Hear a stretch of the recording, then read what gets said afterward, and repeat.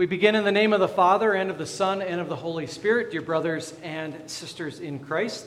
Wonderful Sunday morning. We are kind of continuing that path on allowing God to define who He is, and allowing God to define what it means to be a Christian. Today we kind of come to we come to a huge portion of the Old Testament where God takes the step of defining what His name means, what it should mean, what it should stand for. And I think on some level we understand that. We understand the importance of a name, of a good name. We understand the importance of words that go along with that. We understand the importance of our own, in a sense, reputations, right? What we stand for, the actions that we take, the things we do, the things we don't do, right? Well, in our text today, God takes time out to really define who He is and what He wants us to view in Him. Now, here's why that's important. Because if God doesn't take time out in order to define who He is for us, that actually doesn't stop us from reaching out to Him. In fact, on some level, we could say all of humankind, no matter whether you are Christian or not, believer, unbeliever, does not matter. Almost everyone at some point reaches for the divine, reaches for answers. And sometimes it's out there, sometimes it's in here, or maybe there are times when we simply want to just mute and not think about it at all. But on some level, every single human being at some point in their life is going to ask of themselves questions of the divine. Why am I here? Where am I going? And is there anything beyond this? So that's not uncommon, right? All of us ask that. Now, you might be saying, I wasn't asking myself that this morning, Pastor. But there will be times when we do, right? In pain and suffering and loss of a loved one, maybe as we see far fewer years ahead of us than there are years behind us, at some point, each and every one of us in our entire world reaches for the divine and asks for definitions, asks for truths, and asks for words. God knows that. He knows that we reach for Him. In our text, He gives us some answers. That reaching for the divine, it can take, I think, at times maybe just thought processes within us. But throughout history, there's been moments where people have reached for God or reached for the divine in maybe more physical ways. There's a man named Simeon Stylites, Simon the Stylite. Some of you maybe know of him, are fans of him. No, some of you are like, what is he even saying, right? This man, Simeon Stylites, lived about 400 AD. He was a monk in Syria, in western Syria, and his entire desire was to, in a sense, reach to the divine and to know God and in some way, shape, or form, please God and know that he's in a good standing with God. Okay? So this is a woodcut illustration of Simeon Stylites, and you can get the picture of him reaching literally to the divine, asking those questions. Who is God? What are the characteristics of Him? How does He deal with me and our world and in our lives? And so Simeon did that as a monk. And in his early years, he went to the monastery, and he was really, really good at being a monk, an ascetic monk. So he would deny himself all the things of the world, right? And so did everyone in the monastery, but Simeon kind of took it to another level. In fact, at some point, Simeon got kicked out of his monastery. You want to know why? Because he was too good at being a monk. Yeah, they said, like, literally, this is a monastery full of people that do nothing but dedicate their minds and their bodies to the study of God's Word. They said about Simeon Stylites, you are too hardcore and extreme for us even, right? He said he was too zealous. He said, you can't keep living here. You're too zealous. You've got to leave. So Simeon said, fine, because you guys are kind of wimpy and weak anyway, and I don't even want to be a part of your monastery. And so he left. And he climbed up on a pillar. This is a stone carving of Simeon Stylites. He climbed up on a pillar, and the first one I think was a little bit shorter, maybe 5 feet. Then he progressed to one that was about 10 feet. At the end, Simeon Stylites, and if you wonder why his last name is Stylites or Stylite, he ascended on a pillar that was 30 feet above the ground. And that's where he lived out the entire rest of his life. What was he trying to do? He was trying to please God. And even in a physical sense, he said, if I can get 30 feet above the ground, maybe I can touch God. Maybe I can get a little bit closer to him. Right? And so as a monk, maybe we would say, that seems crazy that he's doing that. But the truth is, we do that intellectually, don't we? We reach out to our God. We want to touch the divine. We want to get closer to truth and to answers. And so we may not climb on a 30-foot pillar, but we climb and we grasp and we search. Simeon Stylites did that. His entire rest of his life, they estimate probably 42 years of his life, he lived on the top of a 30-foot pillar. Faithful pilgrims would come along and they would throw food up to him, or he had a rope that they would bring food up to him. And he would try to stand on that pillar and do nothing but discipline his life and his mind towards reaching the divine. How long would you last? Some of you are like, I'm afraid of heights. I wouldn't even get up. Right? Yeah, right? On some level, it's almost admirable. You're like, how does someone do that, right? 30 years on just the 30-foot pillar, right? 42 by some estimates. Simeon Stylites actually tells us why he did something so extreme. So if you take a look at this picture, painting that was that was painted of Simeon Stylites, you can kind of see at the very bottom there's someone that is wrapped that is actually a dead body at the bottom. So the story goes that Simeon Stylites had climbed up on this 30-foot pillar, and at some point, his mother came to him and said, this is crazy, like you should come down. And his answer was no, right? He said, I won't come down. And even upon his mother's death, Simeon Stylites never came down. And he tells us why.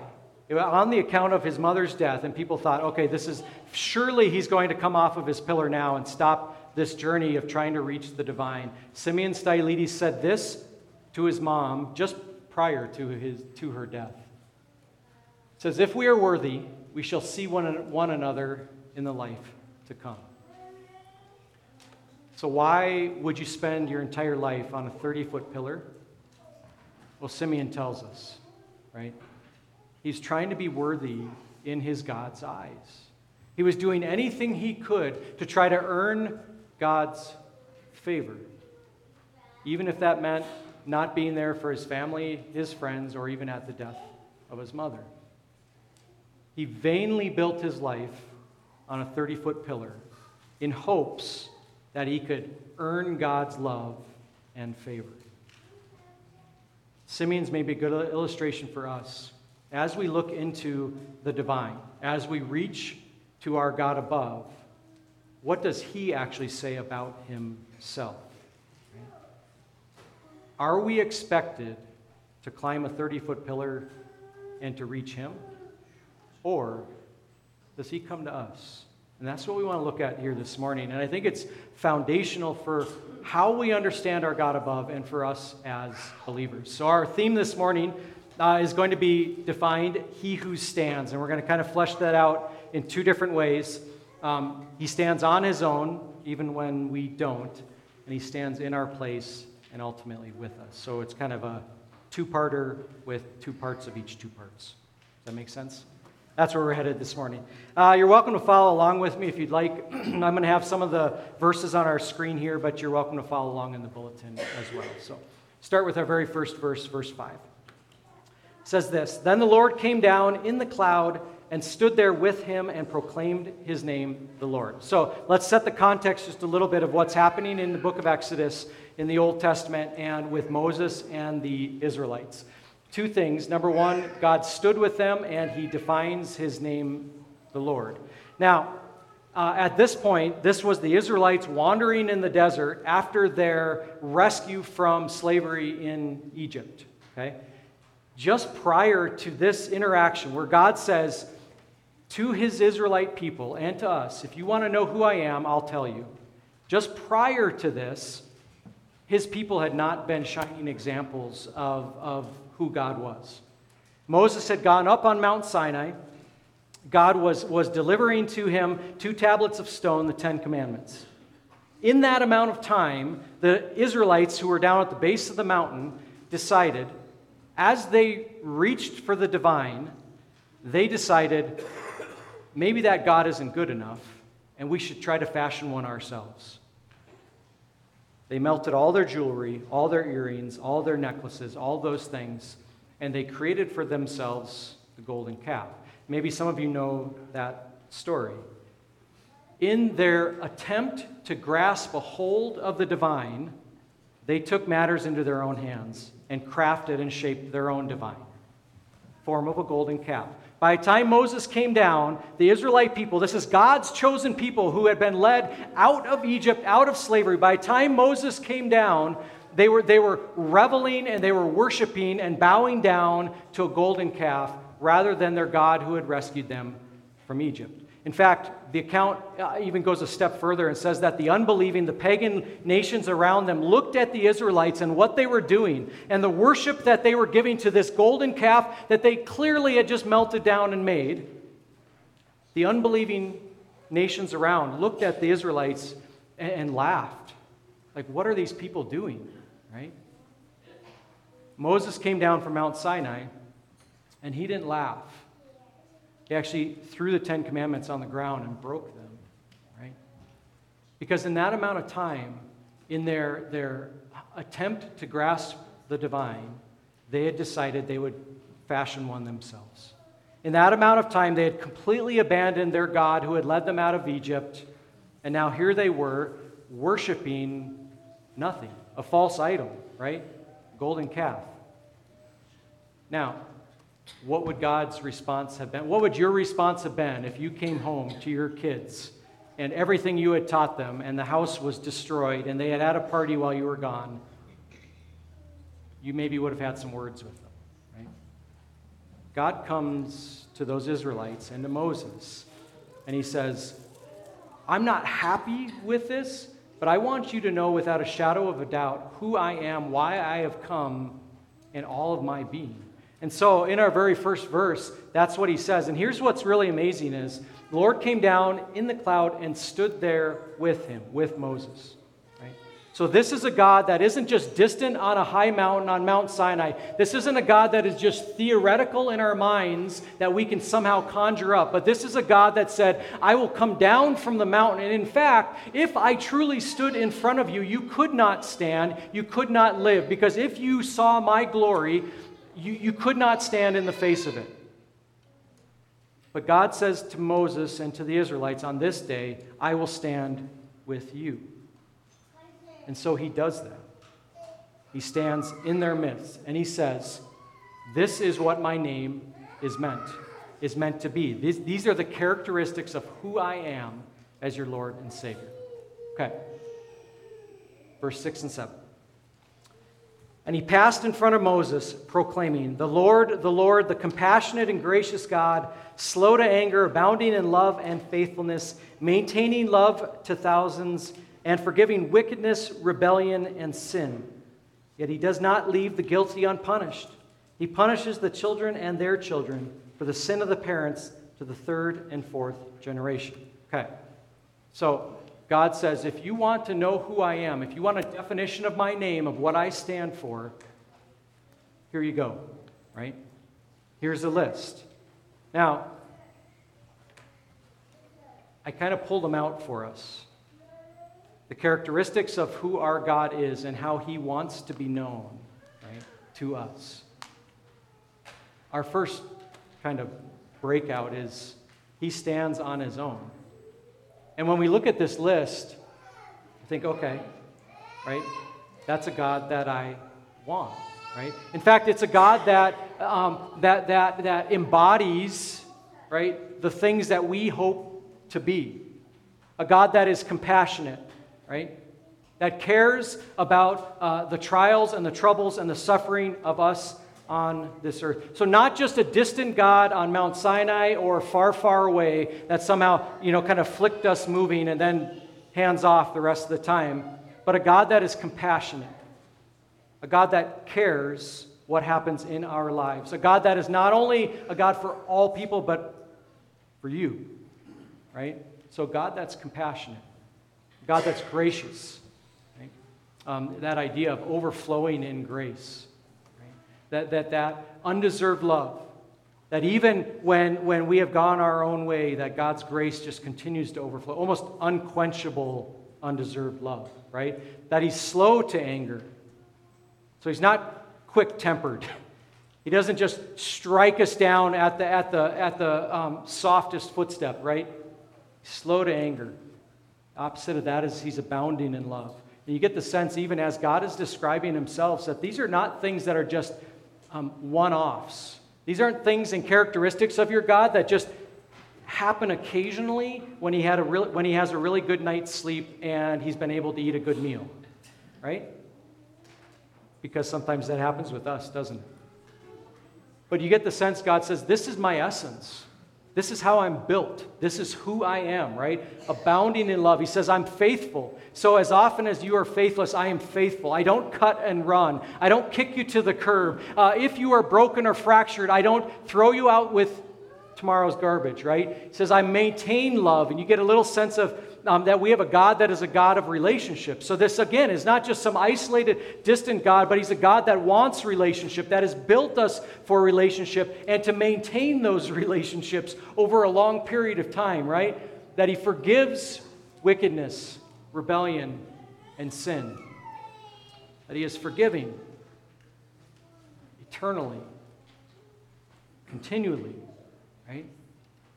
And the last one is that He's just. And this last one is maybe the one where, even as I read the text, you're thinking in your mind, punishing to the third and fourth generation. But here's what I want to say to you. If all of the things on that first part of the list are things that you want in your God, then we must admit that we want the last one too. And in fact, if we don't have the last one, none of the other ones actually make much of a difference. In fact, if we don't have the last one, none of the other ones make Him a God. It makes Him just like you and I. See, the truth is we not only want, but we need a God who is perfectly loving, but also perfectly just. Right? We want a God that stands with the right and righteous, right? That stands against evil. We want a God that is a perfect judge, that knows exactly what is right and what is wrong. We want a God that sees through on His promises. We want a God that stands in opposition to evil and evildoers and sin and pain and suffering and murder and all of these things that we see in the world around us. We want a God that says that is not right, it is not good, and it will not stand, right? Talk about God punishing to the third and fourth generation. We understand that, don't we?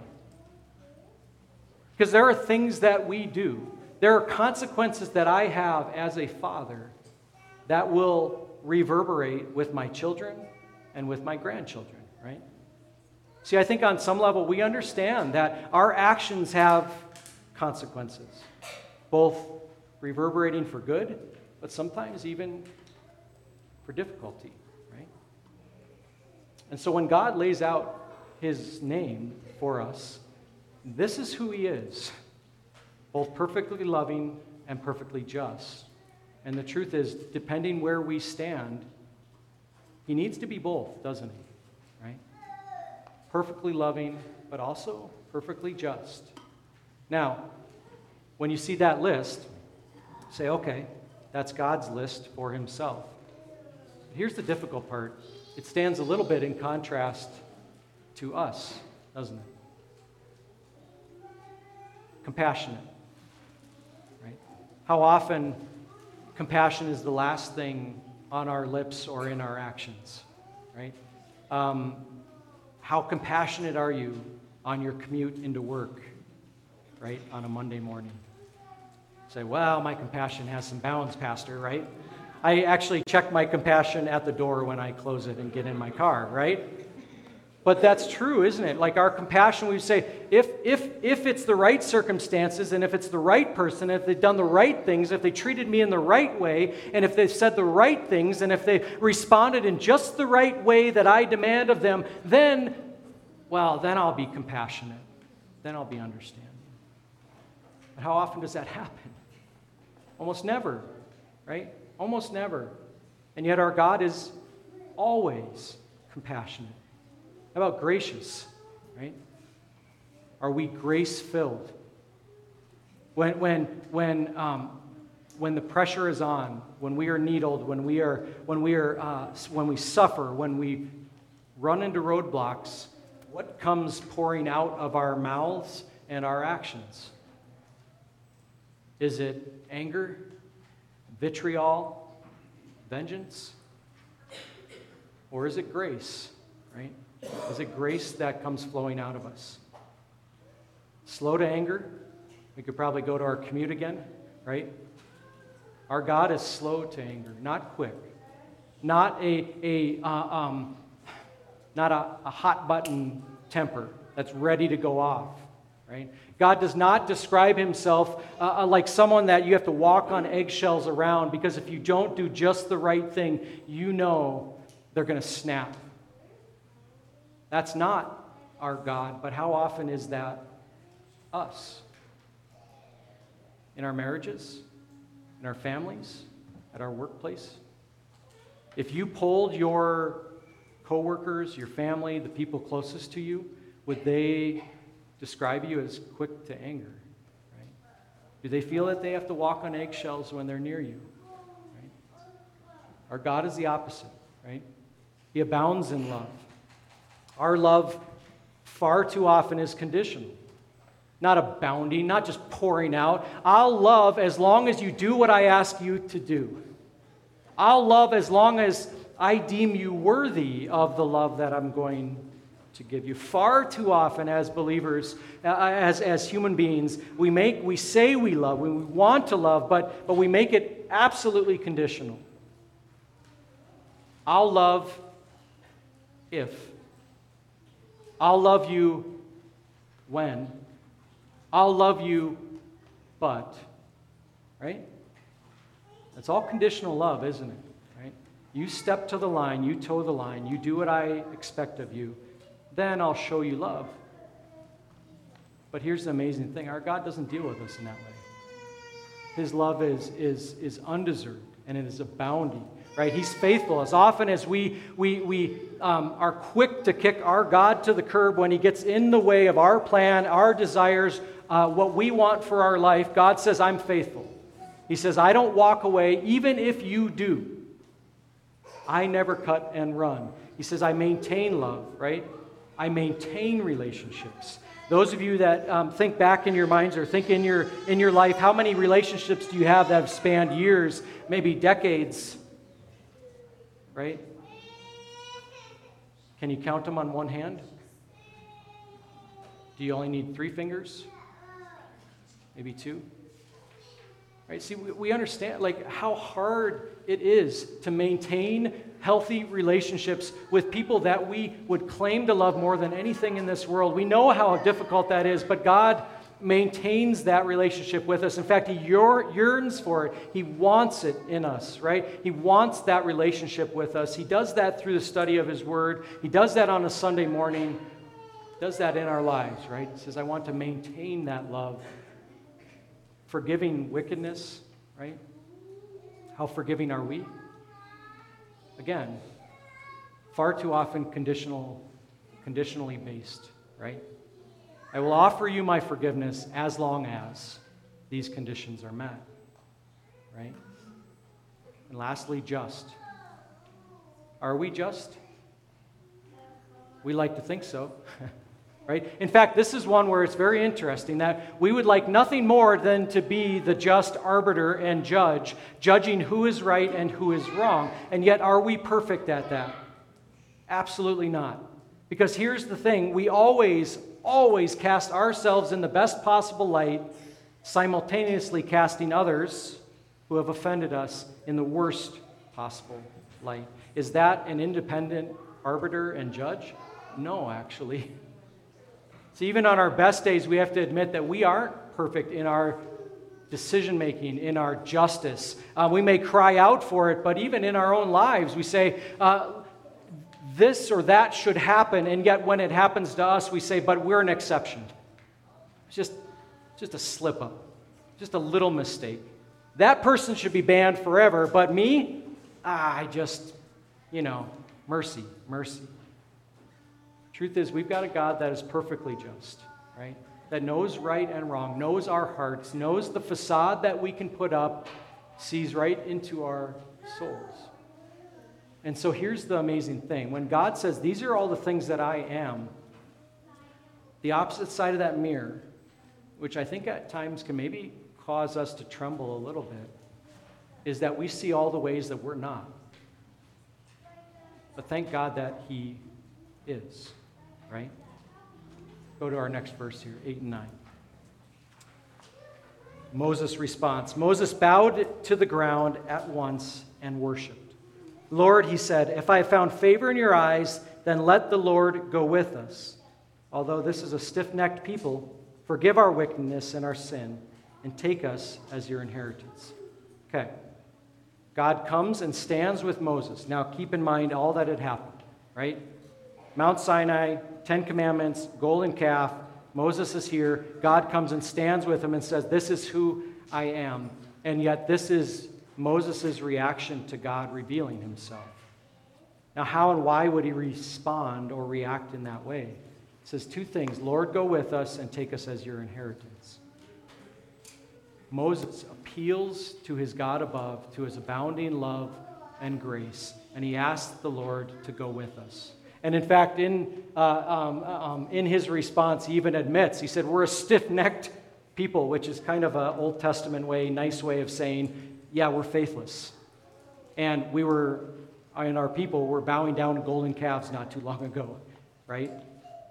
Moses admits that. And yet, he says, Lord, go with us. Walk with us. As you have, continue to walk with us. And even more importantly, take us as your inheritance. So not only walk with us now, here, in this life, but Moses is also looking into the future. He's saying, take us as your inheritance. Make us a part of your family and all the things that come with you and your name and your household. So Moses appeals to his God, not only in the here and now, but also into the future. Now, why and how could Moses or you and I appeal to our God above after we saw the magnificence of how he revealed himself to us? What in the world would give us standing to stand before a perfect, righteous God in the way that he just laid out for us in the book of Exodus? John actually gives us a little insight into that. John 1:17 says this, for the law was given through Moses, right? 10 Commandments. God says, I'm making a covenant with you. But if some of you know John 1:17, you also know that it doesn't end there. It continues with this, but grace and truth came through Jesus Christ. And so what was Moses and the Israelites looking at and ahead to? Christ and the fulfillment of that promise. If the law came through Moses, grace and truth and love, abounding love, come through Jesus Christ. We don't need to perch on a 30-foot pillar and reach to our God above and try to make ourselves worthy. You have something that is far greater and far better that has made you not only worthy, but a part of God's kingdom above. And it's nothing you've done. It's not your accomplishment. It's not the work of your hands. It's none of that. It's Christ, right? Rather than standing on a 30-foot pillar, you have a Lord and Savior. You have a divine God that said, I will enter into your world, into your history, and I will outstretch my arms and allow those nails to be driven through my hands and my feet, and I will give my life in your place, right? All of the ways God described himself come to fruition in Jesus Christ. Everything that God is, we see physically in Jesus Christ. His perfect love, his perfect justice, all found on the cross as Christ was punished in our place. as as God's forgiveness is poured out on us, and you are assured that you are His inheritance, that you have a home in heaven because of Christ as our Lord and Savior. And so it's not about Simon Stylites trying to make himself right in the eyes of his God above. It's our God above, your God above, who came into your world, our world, who has made us right with our God. That's the undeserved love that we have in Christ Jesus. Not vainly trying to grab God and bring Him down to us, but a God that said, I will come to you and willingly give my life on the cross so that you will know that you were forgiven. So when God gives us that definition, that Old Testament definition of who He is fulfilled in Jesus Christ. Some commentators, scholars, have actually said that this portion of Exodus, which is repeated and quoted in the Old Testament more than 20 times, so God saying gracious and compassionate, this portion of Exodus are repeated at least 20 times in the Old Testament. So if the Old Testament repeats it, it means it's important, right? Many commentators have said that this portion of Exodus is the Old Testament version of this. For God so loved the world that He gave His one and only Son, that whoever believes in Him shall not perish but have eternal life. Because as He revealed Himself to Moses, He knew this is what would result in it. That He would give His life on the cross for you. And so as we hear the beautiful definition of who our God is above, it leads us necessarily to Christ and through the cross, and knowing that we don't have to earn our entrance into heaven, but Christ has won it on your behalf. Vacation time. If you want to go see Simeon Stylites' column, this is it. It's in western Syria. You can go on a trip there. They built a church around it. Now, if you're wondering where's the column, it's not any of these. You see that stone in the middle? That's all that's left of it, right? And maybe that's a good illustration. If we stand on the things of this world, our own intellect, our own reason, our own thoughts and ideas, sooner or later, the erosion of time and circumstances will wear it down to a nub, and we'll be no closer to our God above, in fact, further from Him. But thank God for us, for you, that we don't have to be Simeon Stylites and stand on that column, right? That our God above came to us, descended into our world in order to lift us to Him. Today, as you leave, maybe let those dual things echo in your mind. Who our God is and what His name means, the fulfillment of that in Jesus Christ as your Lord and Savior. Amen.